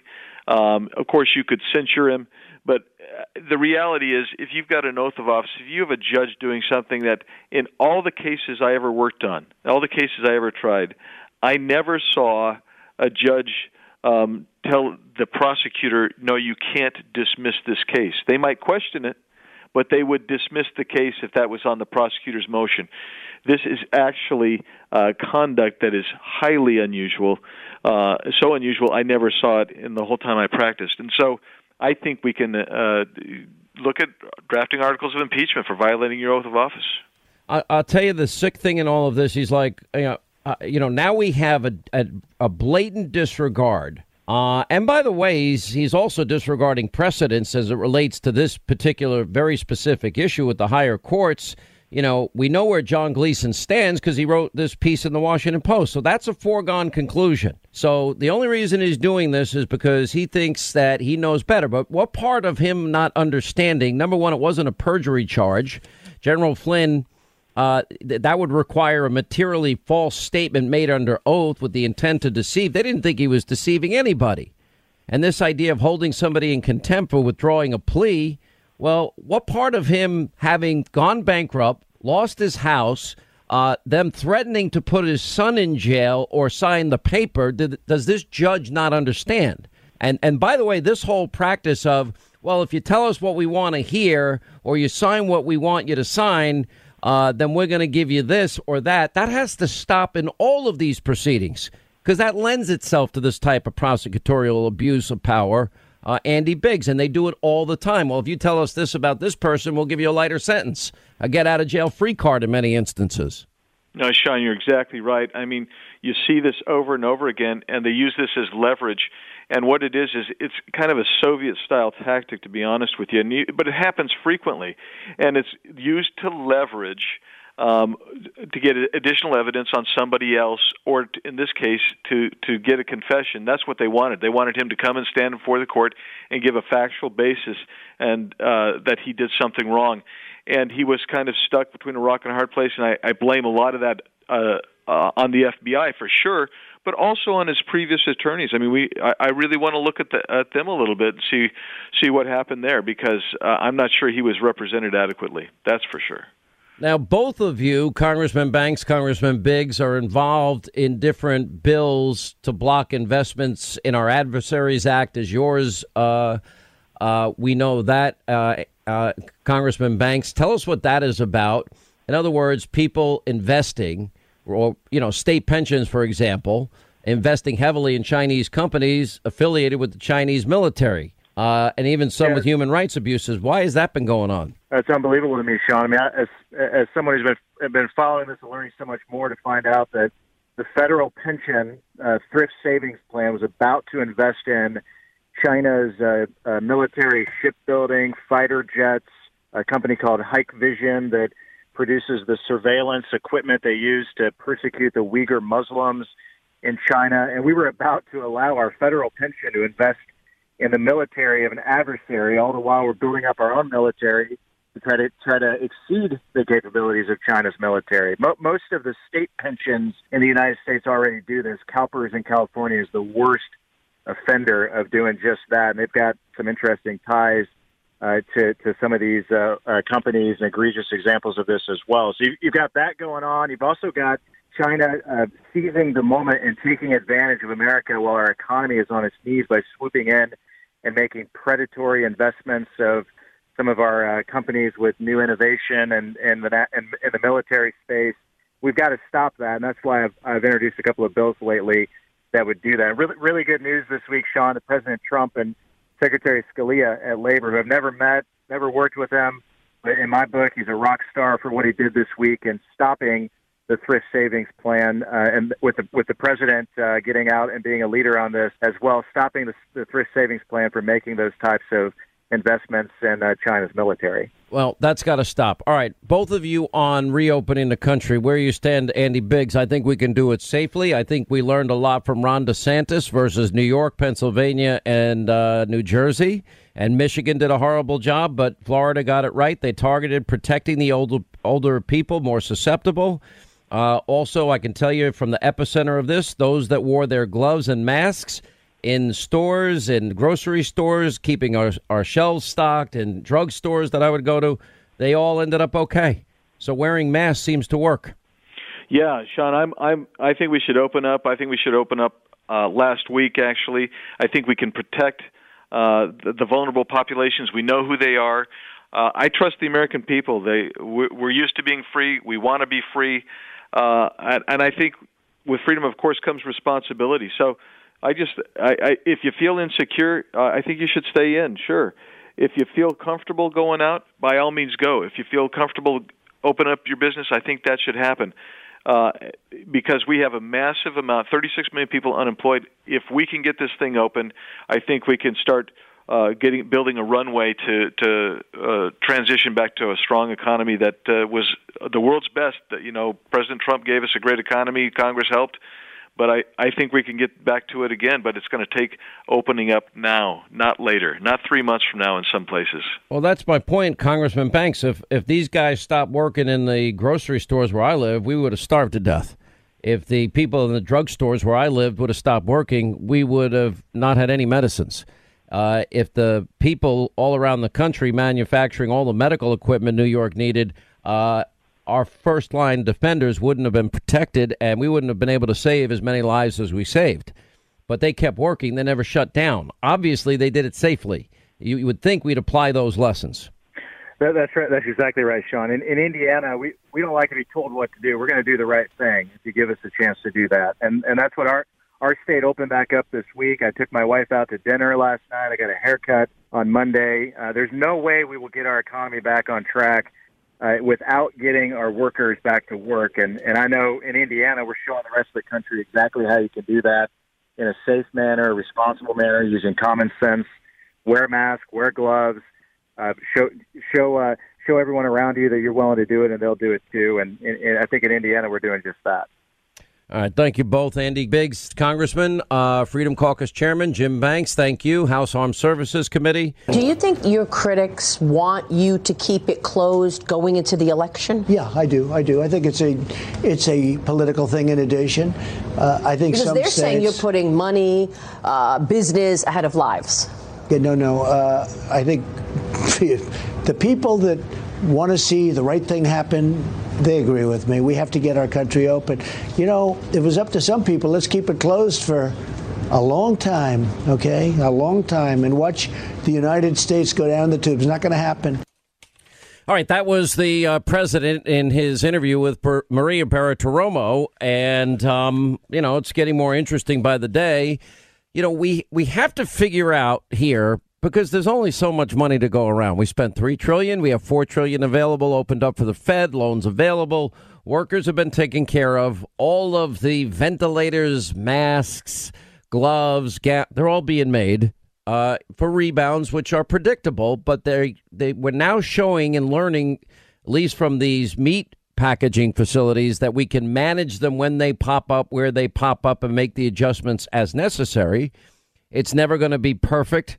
I wish it was. Every life is precious. But if we are people are dying to get back to work. So we have to look at, if we want to reopen the country, what have we done successfully? I've now mentioned a zillion times that if the manufacturers of the medical equipment shut down in the middle of this pandemic while New York was going through a shift show, guess what? We would have totally and completely and utterly been buried in New York. Healthcare workers, they wouldn't have been able to do their jobs. If the farmers, the packers, the truckers, and those guys, we met one of the kids at my local grocery store earlier this week, great kid. I mean, he was there every week. I saw him this weekend. And he wore his mask. He didn't get sick. What did Ron DeSantis do? Ron DeSantis, he targeted the elderly population down in Florida. And when you look at, for example, like it's 1/10 of New York's nursing home deaths in Florida because DeSantis did it right. And Governor Cuomo in New York botched it, made the dumbest decision on top of being late and on top of rejecting his task force recommendations for medical equipment and ventilators from 2015. Then he was telling us in early March, along with de Blasio, we got this handled. We're ready. Go out on the town, de Blasio saying, well, now we know, nearly 6,000 of New York's deaths were in nursing homes because of the executive order that mandated that nursing homes take on COVID-19 patients. Okay, well, DeSantis got it right, and Cuomo and de Blasio and the health commissioner in New York, they got it wrong. I mean, it's you look at this, it is unbelievable. By the way, New Jersey and Pennsylvania, they made some of the same mistakes as they made in New York. Now we just got news today that the de Blasio's health commissioner, in the middle of this pandemic, when they were looking for masks for New York Police Department officers that were out there on the street, basically said, I don't give a rat's ass. That's a direct quote. Now, Cuomo has Howard Zucker heading up the New York State Health Department. He's the guy that decided, we're not going to buy the 15,783 ventilators that we'll need peak week. And de Blasio didn't buy any of the 10,000 that he was supposed to buy. New York's health commissioner blew off an NYPD request for 500,000 surgical masks. And it's unbelievable. New Jersey blew it. Connecticut blew it. New York blew it. Michigan blew it. But Florida didn't. And other states didn't as well. And so what do we learn? How do we open and open safely? Okay, well, the elderly population has to be protected. If you ask, Hannity, are you wearing your mask outside when you're not social distancing? My answer is yes. Why? Because I do it out of respect for older people I may have contact with. There's my answer. I don't have any parents. My parents are long gone. My grandparents are long gone. But if I run into elderly people, I don't want them to contract the disease. I'm relatively young and healthy. I'm fine. But I do it for them. Now we see, how did these guys stock the shelves every week right at ground zero, at the epicenter of this whole thing, and none of them got sick because they were all wearing masks. Well, okay, you do the temperature check turnstiles at any stadium. You give everybody a mask with whatever team emblem you have on it. You can drink beer through a straw, put it up the side of your mask or something. Maybe take a bite of a hot dog. But that's it. Older people should be asked to stay home this season. Not out of discrimination, out of respect for their health and their better protection.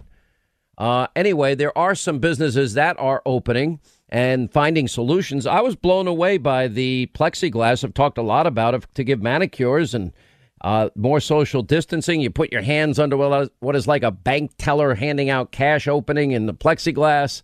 Everyone's with masks and gloves. Guess what? It's getting done, and it seems to be getting done safely. Now, Alex and Kelsey Carroll, they happen to be small business owners, 31-year-old couple. They have 2 kids, 13 employees. Now, they have a game-based events business. It's called Toss Up Events. By the way, they have clients like the Cowboys, the Broncos, Pepsi, and they're on their way to another successful summer when COVID-19 put everything to a standstill. And anyway, they join us now to talk about solutions. By the way, welcome to the program, Alex and Kelsey. Who's in charge of the business? Is it you, Kelsey? I'm just guessing. Well, yeah, of course. This is Kelsey. Hi. And Alex, you agree with that, right? Oh, absolutely. Yeah. All right, so tell me a little bit about your business. What do you do? So Toss Up Events, we started about 3 years ago. We build outdoor experiences outside of stadiums with some of the big brands out there. And, yeah, when COVID hit, that all stopped. It's fun. So I think I know what this is. So every Christmas, as my Christmas gift to my son, I would give him Super Bowl tickets. And we go to the Super Bowl together. You go outside the Super Bowl, you have like a place where you can catch footballs, another station where you can kick a field goal, stuff like that. Is that the kind of thing you do, except games? Yeah, and it's branded games. So we'll work with brands to create fun experiences for fans to engage with, before they go inside the stadium. Exactly what you're talking about. I love that. All right, so where are you now with your business? You got 13 employees. I guess everything is at a standstill unless sports stadiums open up again.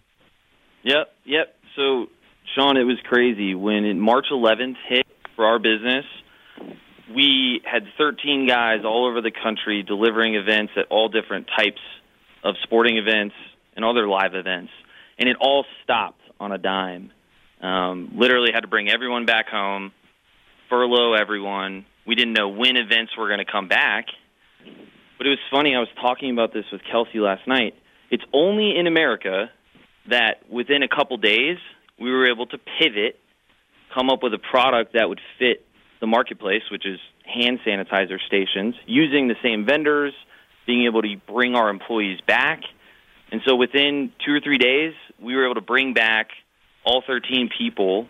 And then our manufacturer out of Quinlan, Texas, was able to bring back 9 people. You know, American jobs, we're making it here. There's a need for it, and we're just focusing on bringing people back to work safely. And Kelsey, so what are the sanitizing stations? Because you sanitize here. I have a picture of it in front of me. I want you to describe it to people. Of course. So everybody that has been, to a hospital recently or even before coronavirus hit, they have these hand sanitizer stands, and it's a dispenser that you would just, push, get some foam, sanitize your hands like that. And so what we've created is a premium quality built stand that comes with the dispenser, the sanitizer, that businesses, small businesses, big businesses can buy and have branded with their logos on it, and it can be a part of their store, their retail, their restaurant, and it will last for years to come. Sort of like when you go to a hospital or a lot of buildings, they have the Purell stand, right? Yeah, exactly. Except you could do it like I could do the Sean Hannity show. It's a sanitizer. Exactly. We'll call it Hannitizer. Yeah, well, and the big difference between our stand and what we really wanted to try to do, most of the stands out there are made in China. They're less than 15 pounds. And I think our big gamble was, hey, when people start using this every single day, so, the Purell stand in the corner of the office building, maybe 5% of people walked by and used it. Now you're going to get 100% usage. So we don't think the Chinese-made 12-pound stand is going to hold up. So this is a 62-pound, high-quality stand that's going to last for years to come. So that was our play of, hey, so demand is pretty high for this right now. So you're keeping all your employees working. Oh yeah. We've got 13 people back in our office. We've got 8 people out in Quinlan, and then we've got people who lost their jobs that are selling it on a commission basis. And the demand is absolutely crazy. That's amazing. What a great story. Good for you guys thinking on your feet. And I just got to give you a lot of credit. And it's also going to help. Listen, I talked to Randy Levine of the Yankees last night. He's the chief executive. I've been talking to him almost every day. I've been talking to, I was on the phone with John Isner last night. He plays, one of the top tennis players in the world. Oh, yeah. And they're dying to get back out and play. These guys want to play. Now, if you go through a temperature check, you go through your little sanitizer thing that you guys are producing. We clean our hands, Yankee sanitizer, U.S. Open sanitizer, sanitizer, whatever it happens to be. Everyone gets a mask. Randy Levine said he can have masks for every single person that enters Yankee Stadium. They have these thermo. If when you walk through a turnstile, they have thermo turnstiles. You can bring a ton of people through and check people's temperatures by the thousands, and in like no time at all, and make sure if somebody has a temperature, you got to say, okay, we can't let you in today. I mean, that's one check. Since we've launched StandUpStations.com, we've gotten requests from all over the country, from New York, Florida, Louisiana, Georgia, and these are from mom and pop barbershops to big corporations looking for a heck of a lot of them, to restaurants, and we're trying to just make them as quickly as we can. And I think that was our advantage, is how quickly we were able to move into action. We're talking to the teams, just like you said, right? We're working with different NFL teams where we're going to adjust our stand-up station sanitizer stand to be 2 feet taller and hold the temperature checker. So when you go into the stadium, you're going to feel safe. You sanitize your hands.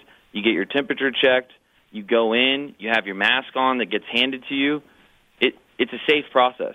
We feel if we can do this one thing, which is a pain in everyone's backside, if everyone can just accept that you'll wear the mask because you care about your fellow Americans. They're vulnerable people out there. They got this Kawasaki thing going on in New York now. But we're learning lessons here. I mean, we're learning them the hard way.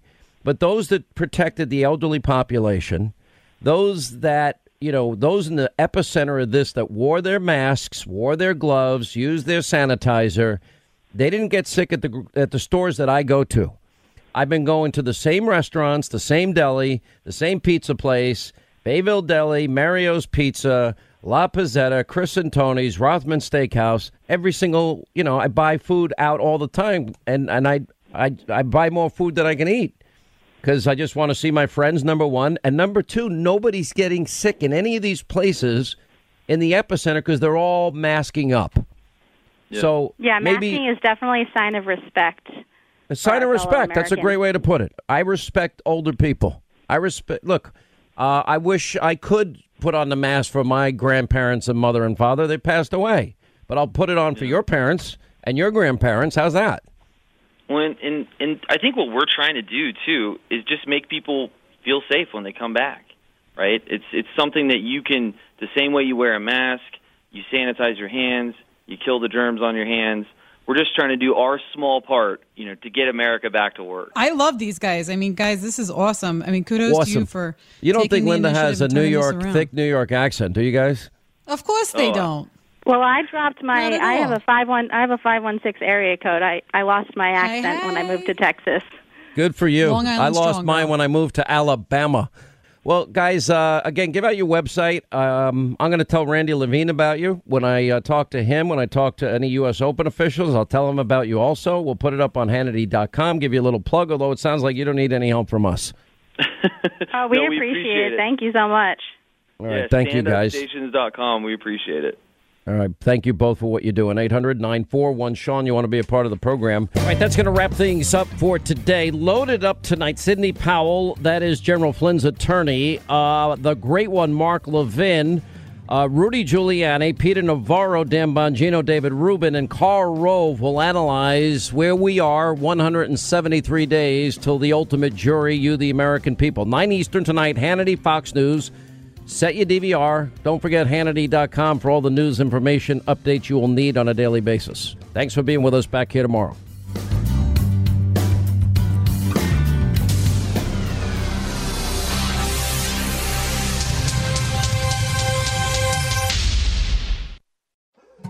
More Than a Movie is back with Season 2. I'm your host, Alex Fumero, and each week I'm going to talk to the people behind your favorite movies. From The Godfather, Andy Garcia. He has the smarts of Vito, the temper of Sonny, the warmth of Fredo, and the coldness of Michael.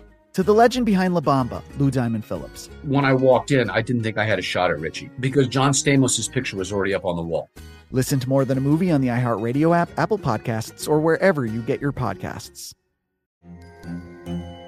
Hello, acclaimed comics writer and notorious Scott Summers hater, Rosie Knight. Well, hello, Emmy-winning podcaster and totally unbiased Targaryen royal supporter, Jason Concepcion. Somehow the X-Ray Vision podcast has returned. And like always, we'll be here every week. You'll hear from TV writers, actors, comics creators, pop culture critics. Nothing is off the table. Listen to X-Ray Vision on the iHeartRadio app, Apple Podcasts, or wherever you get your podcasts.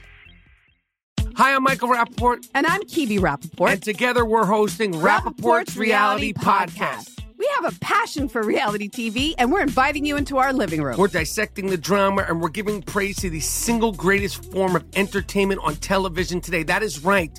Reality TV is the greatest form of entertainment on television today. Listen to Rappaport's Reality starting May 8th on the iHeartRadio app, Apple Podcast, or wherever you get your podcasts.